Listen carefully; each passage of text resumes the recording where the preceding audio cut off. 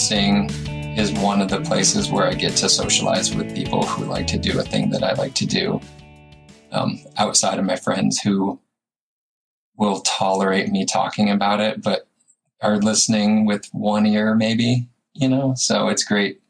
It's great in that respect to be able to talk to people who do what you do and know what you put in to get there and finish. And when they see you cross the finish line and you're elated because you just ran just under 3 hours, they know like why that feels so special to you.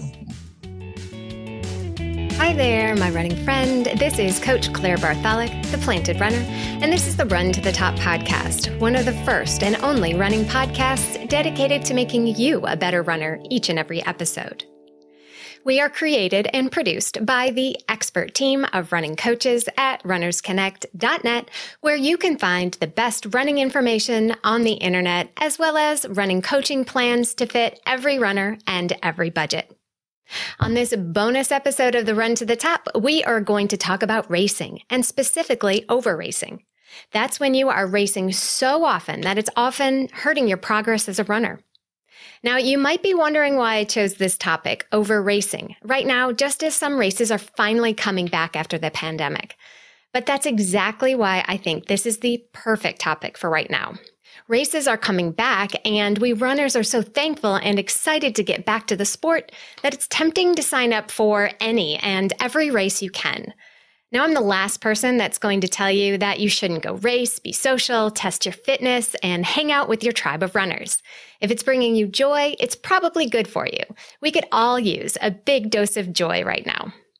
But if that's how you spend every weekend and you're wondering why your race times haven't improved in a while, or if they are getting worse, over racing might have something to do with it. At the top of the show, you heard from John, a dedicated and fast runner we've been coaching at Runners Connect for years at this point. It has been a delight to be a part of his incredible journey with his running success, so I reached out to him to get his take on racing, when it's helpful and when it holds you back. I asked John what he loves about racing. Well, I feel like racing is just a feeling you don't get to do every day. So there's something that's different about it, that you just feel good. I think you get the adrenaline going, so you can really run to your potential in a way that is really hard to do just on any given training day. And then, of course, you have the race atmosphere, like the crowds, and not so much now for races that have actually been going on during the pandemic, but there's just a different fun feeling to it. And especially in communities where the community is really into it and makes a big thing of it, whether people are runners or not, that makes it a lot of fun. John's cool, calm demeanor might not fully express how much fun and beneficial the race experience can be. Running hard is hard, and when you race, that hard effort can feel just a bit easier. In fact, science has shown that running with others reduces your perception of effort, so you can run faster with others than you can alone. This is especially true if you do a majority of your hard running by yourself. It's great to have competitors along with you to help nudge you to better performances and distract you from the mind-numbing task of running hard for 5K. If you typically have trouble pushing yourself beyond your comfort zone on your own, racing can be helpful peer pressure. Racing is also a great way to measure your progress and your fitness. One of the hardest things mentally about those long blocks of training without racing is that it's often difficult to notice if you're improving or not. I mean, how can you tell if your 10 by 800 meters this week is on par or better than the 2 by 3 mile tempo you ran last week?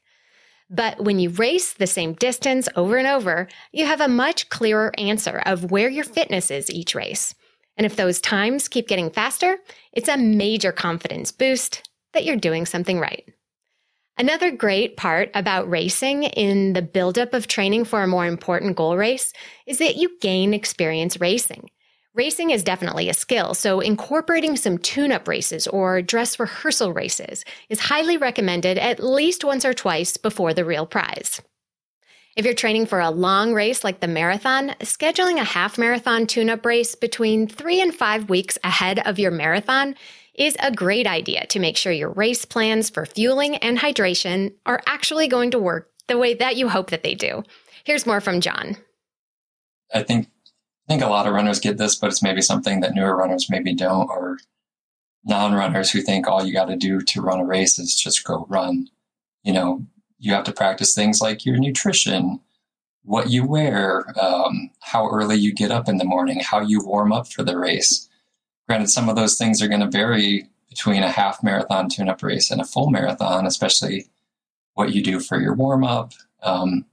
Your fueling might be different for a half marathon. I don't think I've ever carried my own nutrition on a half marathon, for example, because I don't tend to need it, where as a marathon, you're not going to finish it if you don't have nutrition. But you can still practice it.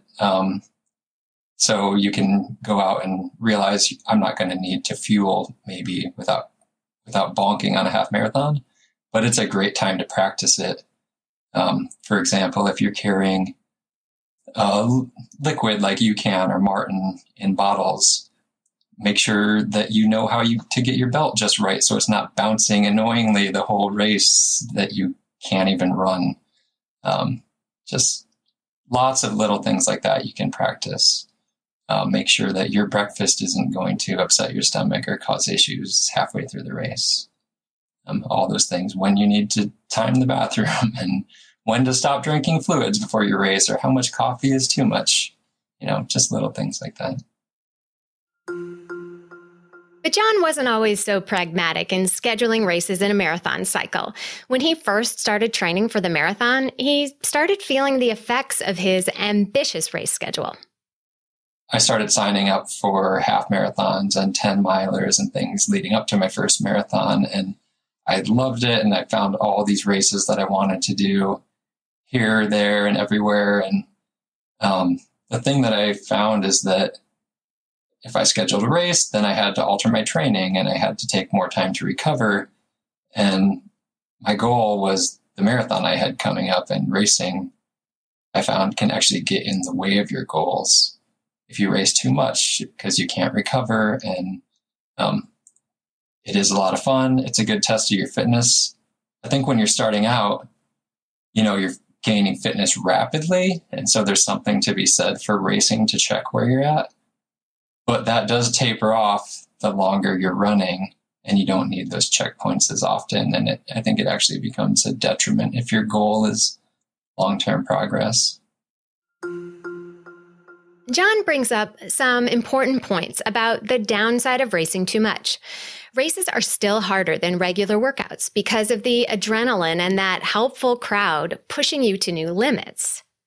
If you are trying your hardest, which most people are, you are pushing yourself up to and potentially crossing an exertion line that is just not sustainable week in and week out.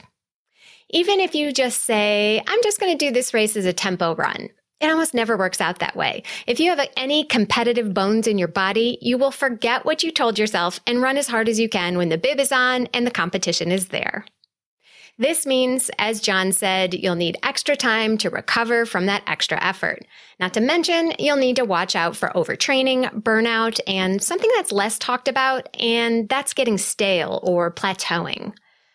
John has seen examples of this in his own running community.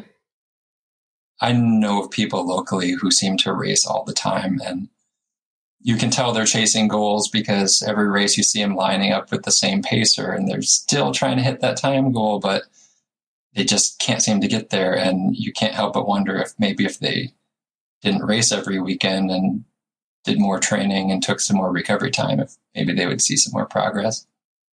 Can you imagine what is going on inside the heads of those runners John mentioned? What kind of toll would it take on your psyche to keep going after the same goal week after week or month after month and not achieving it?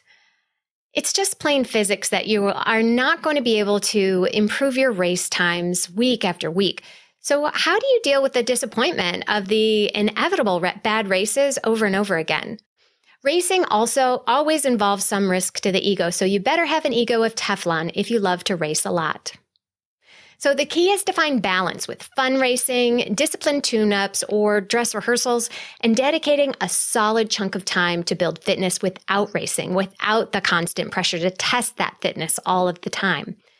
Most of us have been missing races over the past year or more, and as restrictions start to lift around the world, signing up for a race without too many expectations could be a great idea when you're ready, especially if you're back after healing from an injury or if your fitness has relapsed a little with the lockdown.